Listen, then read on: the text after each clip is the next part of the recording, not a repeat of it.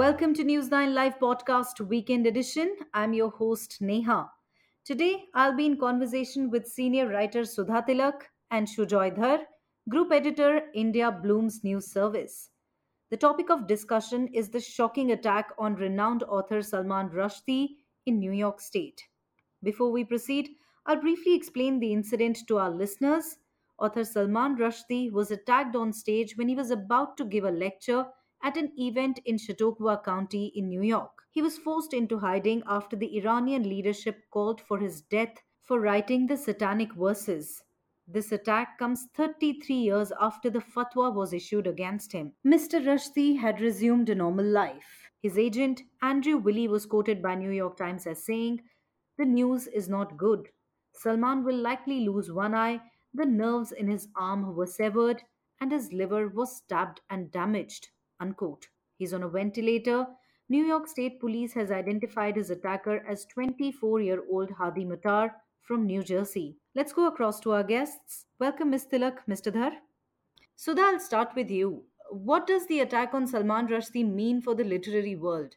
When writers aren't safe, what is the value of the freedom of expression? This audacious and cowardly act of violence is a grim warning. What writers who speak their mind and speak truth to power face today. Rushdie's attack has been preceded in India by the heinous assassination of Kalburgi, I think in 2015, Dhabolkar, Pansare, and Gauri Lankesh. So we have had incidents where we have seen what sort of violence can ensue when writers write what they want to write and speak truth to power. When a fatwa was announced against Rushdie for his satanic verses, the then Congress government had banned the book in 1988. Today, Natar Singh, the then External Affairs Minister, says that it was for law and order purposes. And that seems to ring hollow that political outfits in India have not offered the freedom of expression on many occasions. And India has also, banned Wendy Doniger's The Hindus, Jaswant Singh's Jinnah, and so on. And across the world, these incidents happen sporadically and with, we can say, some sort of unnerving frequency. As late as 2015, we had Russian journalist Anna Politkovskaya. She was a harsh critic of Putin, and there were several attempts on her life, and she was brutally shot dead. I think in her elevator outside a flat or something. I mean, these are such disturbing incidents. Right. Shujoy, do you think it's a triumph of radicalization? He was attacked for something he wrote 33 years ago. Look, to say that it's a triumph of radicalization is, I think it's nothing new. I mean, the triumph of radicalization was right then in 1988 when all hell broke loose, and we still vividly remember whatever happened in 1988. I was in my 20s, I think, early 20s. And I do remember Margaret Thatcher appealing to everyone and she was urging people of a certain religion to kind of telling them that the religion is far more stronger than whatever he wrote. And but then he had to go in hiding for years, and the life he lived, we all know. But we definitely didn't expect this to happen now in 2022.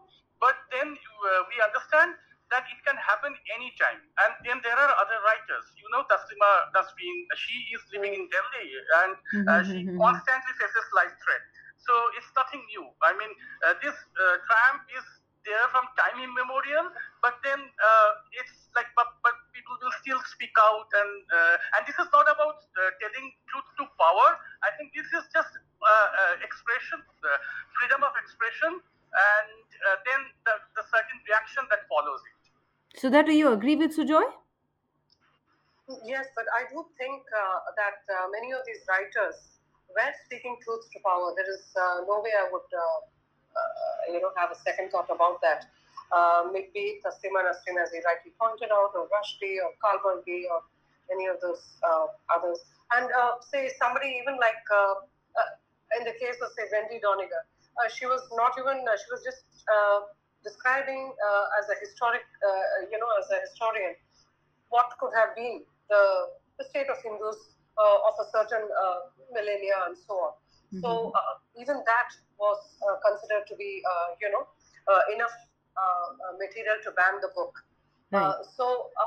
I think there is a radical element in all societies, however liberal and democratic they could be, that is Right. against voices that express themselves.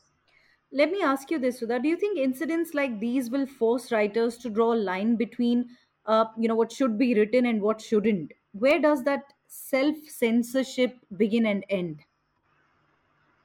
Yeah, it would indeed be a sad day when writers begin to self-censor themselves. And across time, we have seen that writers whose works were deemed controversial or radical or extremist, if they were brilliant, have always stood the test of time and turned out to be important, voices at a later time, if not at the time of their publication, when their societies or their countries objected to them. I I would think it certainly would make publishers think twice. Authors also worry. If violence is the only way to counter, what writers write, I just hope that brave new writers continue what Rushdie and others stand for in future. Right, right. Shujoy, what do liberal societies do to protect themselves? Uh, I mean, it's a very complicated thing. I mean, it's what exactly do we mean by liberal societies? Because if you talk about liberal societies, if you mean that USA, where this attack took place, is a liberal society, then what should they do? Do they go every household and find out who has been radicalized and who has been not? Definitely not. So what we see is a kind of reaction instead, because we see even in Europe, we see that the countries are divided. Correct. And there are countries like Hungary and others who are isolating themselves from rest of Europe, and they are following a certain. They are definitely not in agreement with perhaps France or UK believes it. So you will see more and more polarization, and so this polarization is definitely what's bound to happen, because whenever we have this kind of selective anger on any issue, this is bound to happen. So liberal societies, what can they do? They only can increase the security of people who are speaking out, who are speaking whether truth to the power or against religion, or asking for reforms in religion. So it's more about giving protection to the writers, and Okay. what else? Nothing. I mean, and they should try to be unbiased, I would say, Right, but is there whether a it is any religion. right, but is there a way in your view as to how people can be sensitized? What role Yeah, what can be the role of the state? the role of the state is to just play it fair. I mean, not spare anybody, and take a stance on every issue, which conforms to the law of that country. I think that's what the role of state should be ideally, but it doesn't happen. And because it doesn't happen, we see all kinds of radicalization, all kinds of radicalization. It's not just about one religion, but definitely there is a big problem with one particular religion. But then it's not like that. Like, this is bound to have a cascading effect and ripple effect and repercussions and all. Right. So the such a kind of attack is seldom heard of. Will intolerance only grow? And is it the triumph of extremism? As Suja was saying, as we're all seeing what is happening across the world, at least in the 21st century, I'll confine myself.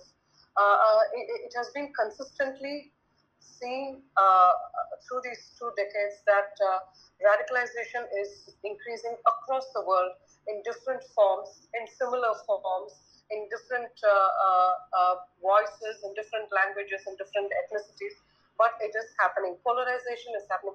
The more the world shrinks, the more we all come together, the more polarization and isolation and feelings of loneliness and being, targeted. These feelings are also growing. Right. So I do think that this is a very important phase of churning, at least for those of us who are alive through these years. It's not that it hasn't happened during World War I, II, and so on and so forth, and later. and before and after and so on. But for us, in these 2 decades and the more couple of decades more to come, we are going to see this. We are going to see such disturbing incidents, and we just have to understand how we can, you know, deal with each problem at a time and keep moving on. Right. Last question to you, Sujoy. Will radicalization feed extremism in other religions as well? Of course it will. Of course it will. But definitely, I mean, every religion is different, you know.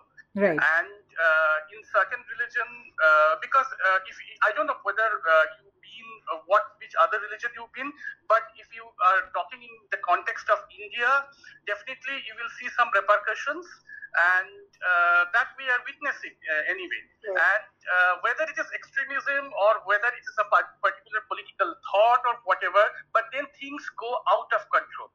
The moment we start condoning all these things, I mean, things go out of control. So that is a big worry for everybody, I think. One small incident and it has a huge repercussion. Mm-hmm. Because I want to talk about a lot of other ordinary people from this particular religion who aspire to go to US or study or stuff. So all Correct. this have ripple effect on like issuance of visa or a lot of things. And there are a lot of things we don't talk about. And we put up a liberal face or whatever, but then it's deeper. It goes deeper and it creates a lot of further polarization and more rift and more radicalization. Religious intolerance is increasing across the globe. Shouldn't you be the best judge instead of blindly following someone? I leave you with this thought. Thank you for joining us.